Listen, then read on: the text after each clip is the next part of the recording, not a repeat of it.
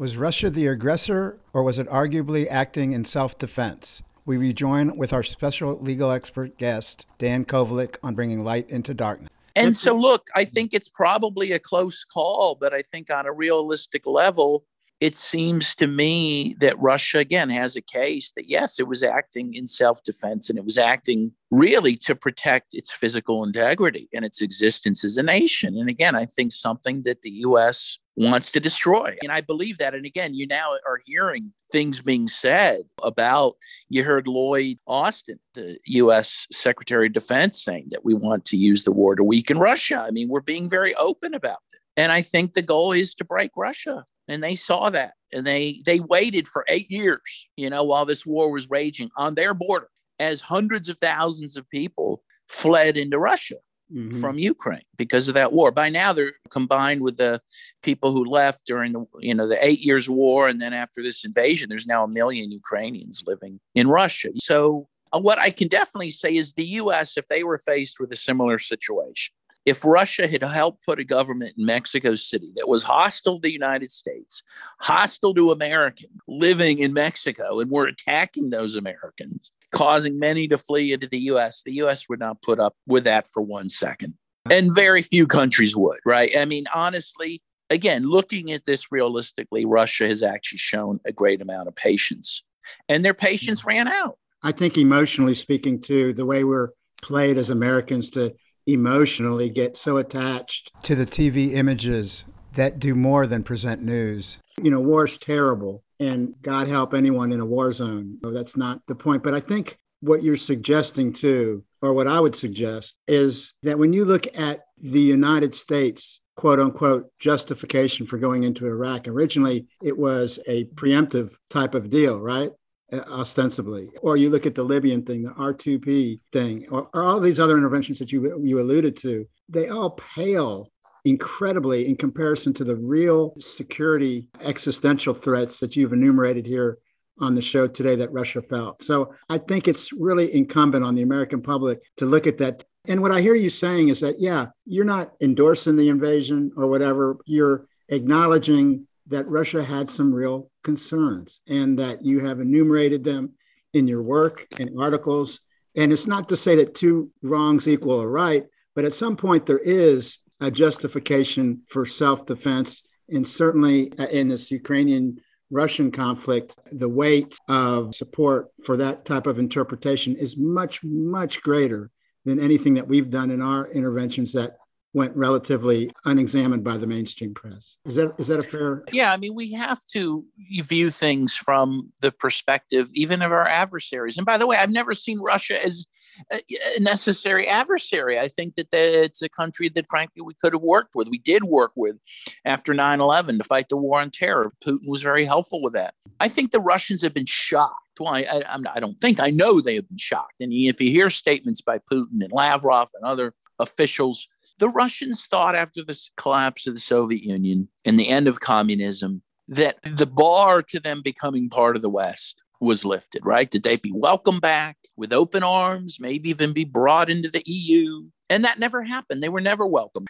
And now, right after Russia invaded Ukraine, I mean, the anti-Russian sentiment that just exploded, which clearly had been under the surface. And I'm not talking anti-Putin or anti-Russian government sentiment, but anti-Russian, racist hatred for the Russians was expressed in so many ways. Xenophobic. Yeah. Yeah.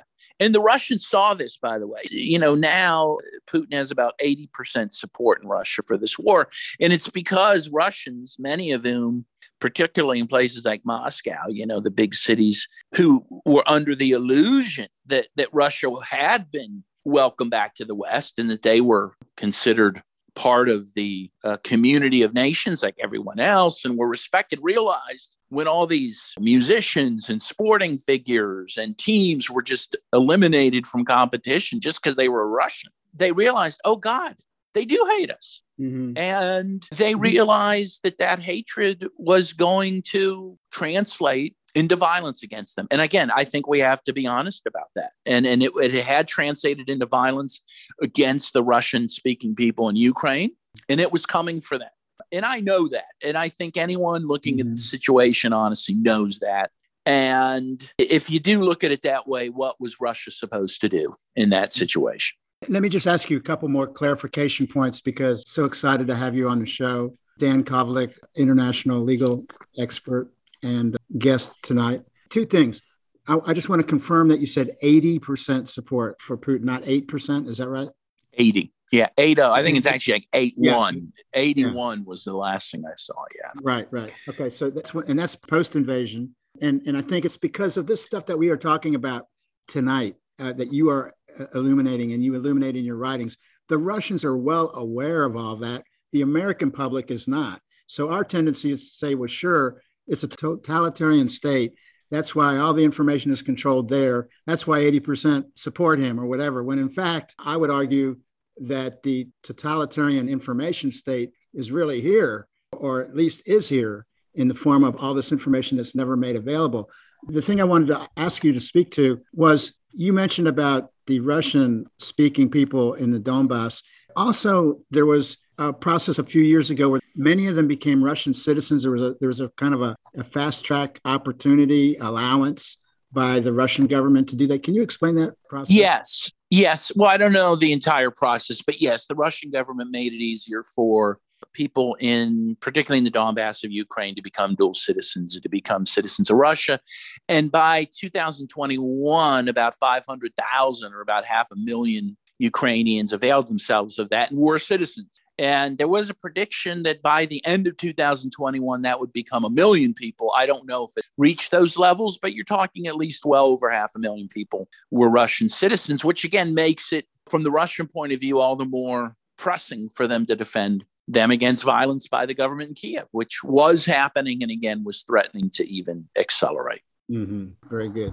Well, listen, I wanted to thank you for your visit here on Bringing Light into Darkness, Dan. I wanted to remind people that Daniel Kovalik, he also teaches international human rights at the University of the Pittsburgh School of Law and is author of a book, No More War, How the West Violates International Law by Using Humanitarian Intervention to Advance Economic and Strategic Interests. Yeah, just in your closing remarks, what do you think are the most important misperceptions that the majority U.S. public have that have been generated by the media and our government talking points?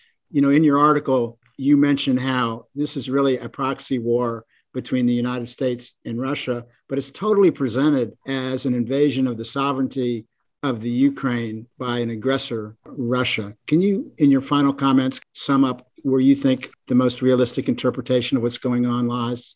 Yeah, I mean, first of all, we've been made to believe that Putin and the Russian government are somehow these imperialist forces that want to take over Europe, if not the world. And there's absolutely no evidence of that. In fact, this is an amazing case of projection by the U.S. because it's actually the U.S. that thinks it owns the world, right? That it can invade the Middle East at any time it wants, or even Europe, right? After the Russian invasion in February, Joe Biden said this is the first armed conflict in Europe since World War II. Well, that's not true. NATO bombed Serbia in Europe for 79 days in 1999. You know, the U.S. feels it can go halfway around the world to protect its interests. Russia doesn't view the world that way, right? They never have. To the extent you could claim they have an empire, it's always been at the periphery of their borders, right? And I think that's something to keep in mind. And to keep in mind, again, that this chaos that was happening on their borders was happening for 8 years before they invaded. I don't think they wanted this war. I think they desperately did not want this war, and did it ultimately because they felt they had to. And you know, frankly, even if you look what they're doing within Ukraine, you know, we were told, they want to overthrow the Kiev government. They want to take over all of Ukraine. By now, it's pretty clear that's not true, right? They did encircle Kiev initially. That appears to have been a strategic fake by them, right? To keep Ukrainian armed forces in Kiev while they focused on what they wanted to, the Donbass. And by now, they've taken the troops away from Kiev, and all their troops are now focused on the Donbass. I think that is where they're focused on. So this is not the act of someone who wants to, again, somehow recreate the Warsaw Pact or take over Europe. There's no evidence of this. I think at the end of the day, we have to be resigned to the fact, at least I'd like to be resigned to the fact that Russia is going to exist, that it has a right to exist, and we have to deal with them, and we have to find a way to get past this situation, to find a peaceful solution. and to work with Russia, trade with Russia, be able to travel to Russia.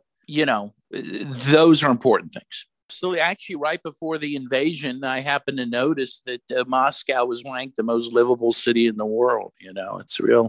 It's a tragedy. The whole thing's a tragedy. Yeah, no, I think your analysis is very sobering and very needed. And we're really blessed to have you active at the academic and investigative journalist pool. Very good. Well, Dan, in just concluding our visit today, again, I want to remind listeners that we've had the esteemed international human rights and legal expert Dan Kovalik of the University of Pittsburgh School of Law with us today. If people are interested in accessing some of your articles as well as any other written materials that substantiate your positions that you've shared here today, how would you advise people to access your work? Well, you can find me on Twitter at Daniel M. Kovalik, Kovalik. Right now, I write a lot for RT. I write a number of books. I've written 7 books, including one on Russia, The Plot to Scapegoat Russia. You can find those at skyhorsepublishing.com. Hey, well, listen, thank you so much for your time today. We really appreciate it. And we would love to have you back as things unfold over the next few weeks. And hopefully, as you've indicated, this conflict, the military side of it, comes to an end very quickly. Thank you so much for that. And thank you so much for your time. Yes, indeed. Thank you very much. Okay. Talk to you soon. Welcome to the closing segment of Bringing Light into Darkness for May 9th, 2022. Okay, we are back. We are with Mike Whitney, the investigative journalist that's been updating us on the unfolding situations and issues connected to the Russian-Ukraine, NATO-US conflict. Hey, Mike, welcome back to Bringing Light into Darkness. Hi, Pedro. Thanks for having me. Yeah, well, Aaron Mate just last month had a very important discussion and interview with Swiss intelligence officer and NATO advisor Jaak Baud, B-A-U-D is his name, that we had referred to in previous broadcasts. And he's a former Swiss intelligence officer, a senior UN official and NATO advisor. So he's very well vetted in these issues. And one of the things that he talked about, we were just talking with Daniel Kovalik about this a little bit, was that there was a 30-time increase in the missile launchings that were coming from the Ukraine into the Donbass in the days preceding the actual Russian invasion. More than that, there was, in addition to this massive increase of violations, there was also apparently documentation of a planned Ukrainian attack that was to occur in the first week or so of March by the Ukrainians as well. So it seems like there's an argument not getting any focus, which is, in addition to having real, tangible national security, documentable concerns, that Russia was very much provoked, in a sense, into this conflict as well. But can you just brief us real quickly on that issue, and we'll move on to a couple of other issues while we have you here on the short side of 10, 15 minutes. Sure. The Russian MOD, the Minister of Defense, did release the documentation proving that there was a plan, and that plan was going to happen apparently 2 weeks after the actual Russian invasion. And what I mean is that the 50,000 or more combat troops on the Ukrainian side who were amassed just outside the ethnic Russian area of the Donbass were going to invade that area. And so what happened is on the 16th, 17th, and 18th of February, which is just a week before the Russian invasion, they began this relentless artillery bombardment of the softening up of the front lines in the Donbass, which normally precedes a major invasion. So the question is, if the entire blame that is being, put on Russia's shoulders for the invasion was actually a way of preempting the Ukrainian invasion, which would have involved a mass ethnic cleansing operation in the Donbass, then aren't they justified under Article 51 of the UN Basic Constitution? So, and they are. So there was some legitimacy to their invasion because they were just preempting the Ukrainian invasion and stopping what amounted to the 8-year-long bombardment of that area and the killing of 14,000 ethnic Russians in that area. So they were just preempting basically the final extension of the civil war that's gone on for the last better part of the decade. Yeah, and as we've already mentioned, that was one major factor, but there were others, right? There was the neo-Nazi nature of this nationalist ultra-right-wing infiltration of the whole Ukrainian army and leading the. Yeah, that was the proximate cause. That was the direct cause of the invasion in the timetable that we are talking about, which is February 24th. Right. But there was also things that preceded this, including Zelensky's open admission that he wanted to join NATO, that his many times having joint drills with NATO operations and military in carrying out those joint drills on Ukrainian soil, which was, of course, to intimidate Russia. The claim after Munich by Zelensky that he wanted to develop a nuclear arsenal, which was, again, a red flag for Russia. Mm-hmm. And the fourth thing, which we don't talk about much, is the 30 or so bioweapons labs. Well, we'll call them biological labs, but there were definitely proven elements within them that suggest that they were bioweapons labs that the United States was covertly operating within Ukraine proper. I think that speaks specifically to the fact that there are multiple national security interests that Russia was concerned about. Let me move on, because you did a really good job on the biolabs last week. So if people want to get caught up on that, we can make that available to them as well. I wanted to move on, since we only have you for a short period of time. There was also the former UN weapons inspector, Scott Ritter, has been pretty right on some of the military aspects and analysis of the ongoing conflict and such. Can you update us on your interpretation of his most recent comments about how Washington was just flooding Ukraine with weapons that they really do not know how to use properly and are just going to get completely annihilated as a result, type of thing, I think was his words. But anything that you found really pertinent that Scott Ritter has recently spoken? Yeah, I'll just go over two things. And the first thing is that Ritter goes through chapter and verse in his various videos, which can be found on the Rumble station. And I suggest that anyone who is listening to this now listen to in detail to at least a few of these, so that you get the picture that these are intelligent, well-informed professionals who understand what's going on the ground. And what's going on the ground is the Ukrainian army is losing, and losing decisively. And this runs contrary to everything you're reading in the media. But again, he can give you chapter and verse. And just one striking thing, we haven't seen the Ukrainian army mount one counteroffensive, one successful counteroffensive during the whole 70-day operation so far. That tells you something. That tells you that Russia has absolute air superiority, that they control everything moving on the ground, that they have destroyed the main transit lines and the railroad hubs, et cetera, and that now they're in this long process. One should not expect an immediate result, but they've surrounded 50,000 combat troops in the Donbass region, and they are slowly grinding them down so they minimize the number of Russian casualties. This is probably going to take between 3 weeks to 6 weeks. It's a long process, but they're not going to go charging in on their tanks and get taken down by javelins or what other weapon systems these people might have. But they are, for all practical purposes, surrounded in the Donbass area. The main body of the Ukrainian army is right now getting grounded down, and they'll either have the option of surrendering or being killed in place. So that's what's happening on the ground, and it's in stark contrast to what you're hearing in the media. But just remember, with Russiagate, with COVID, with just everything we've heard of late, the media shapes its narrative according to political interests and aspirations rather than the reality of what's actually happening on the ground. Yeah. And the second thing is people are very concerned about all these, the shipment after shipment of heavy weaponry, lethal weaponry that's going into Ukraine from the NATO nations and from primarily the United States. This is coming in through Poland. An awful lot of it is being blown up as soon as it enters Ukraine. It's a legitimate target as far as the Russians are concerned. And of course it is, because those are weapons designed to kill Russian soldiers. But a lot of this weaponry is either outdated, obsolete, or requires a lot of expertise. And these people have not been trained on it. Some of these people are just citizens like off the street corner, just being sent to the front lines after a week's training. And they're not prepared to use these high-tech artillery pieces or these javelins or whatever. So they've had very little impact on the war. What has had impact is the original strategy that the Russians employed, which was breaking themselves down into small columns and companies. But now they've completely returned to the conventional sort of battle plan, and which means that this is going to go on for a bit longer, but it's going to, the outcome is really not in doubt.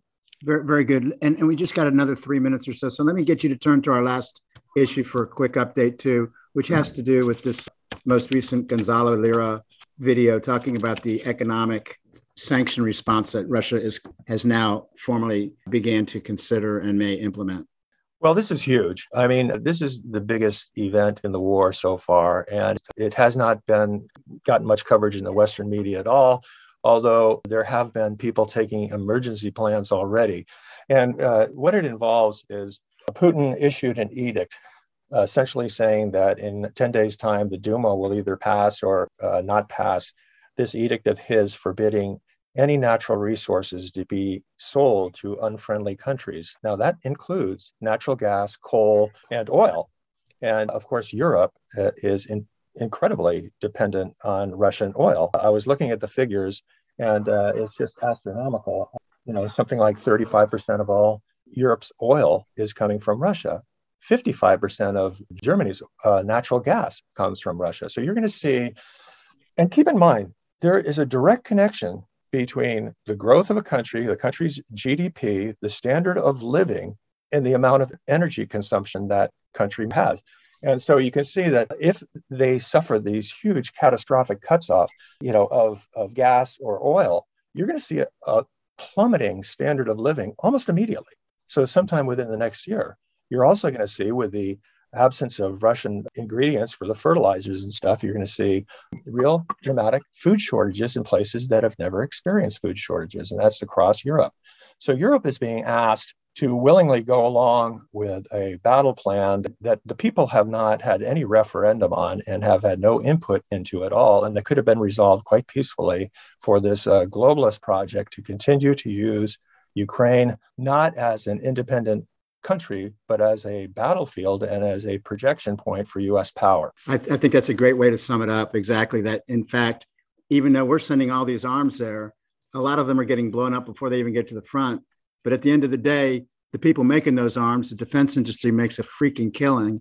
And the people that are getting killed are Ukrainians, not the U.S. So Biden certainly has no worries there, so to speak. So if I could just put in a couple of things into context from the show tonight. It appears that the purpose of this conflict is not to protect Ukrainians, but to draw Russia into a military conflict that will weaken its overall economy and prospects in the world today, a goal that the United States has as a geopolitical priority at the cost of the Ukrainians who put their sons and daughters in harm's way every day to a greatly overwhelming force in the form of the Russian military. Moreover, while day-to-day reports plastered all over the news by liberal sites like NPR as well give the impression from the U.S. government, the false impression, that Ukraine is winning this war because they want it continued. It appears abundantly clear that in the following weeks we will see Ukraine never had a chance and they will suffer enormous losses in the Donbass. Yet once again, the American public is misled because no alternative narrative is allowed to come close to the ears, the minds, and the hearts of the good Americans that are misserved by our mainstream media.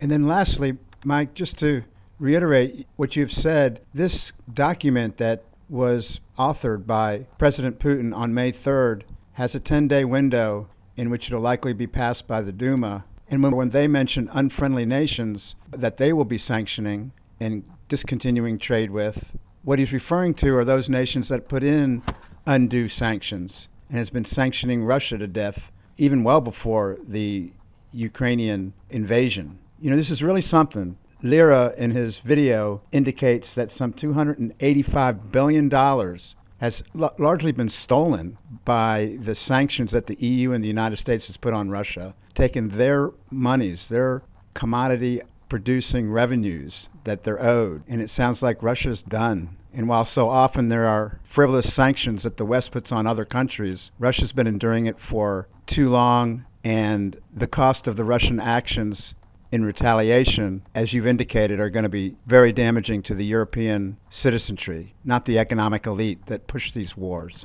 And then lastly, when the pain from all these Russian sanctions comes to the EU and the global economy, of course, our mainstream media will demonize Putin and the Russians for unprovoked economic harm without providing any of the context that we've shared here tonight and have been sharing since 2014 coup. Yeah, and the people who will be suffering the costs of this war will be Europeans. And not only that, but they have had there's been no democratic process to express their opinion on whether they should go forward with it or not. And how can something that big happen and it doesn't even hit headline news? I mean, it's just right. Well, Germany's energy security is gone. They have no energy security now. Yeah, that's a great way of putting it. No backup generators. Max here. Very good, very good. Well, we're out of time, and want to remind folks that Mike Whitney, his poignant thoughts and reflections on the show have really added an ongoing context and a current one to each of the last 4 shows. And Mike, really appreciate that. People can access Mike's work on UN's Review. He writes on a host of issues, many of them connected to geopolitical issues. Thank you, Mike Whitney. Thanks for having me, Pedro. We'll see you next week. Coming up next, do not go anywhere unless you're not on koop.org right now. Switch on over to the internet if you're on the FM dial to hear Emo Diaries with Co-op's very own Stephanie at the Disco. I can't wait. And we go out, as we do every week, with Land of Naivety.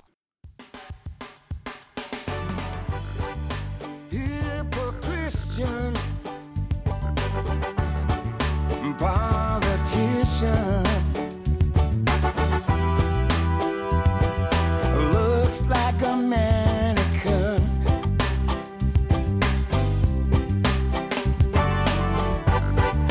Kickbacks are his cause.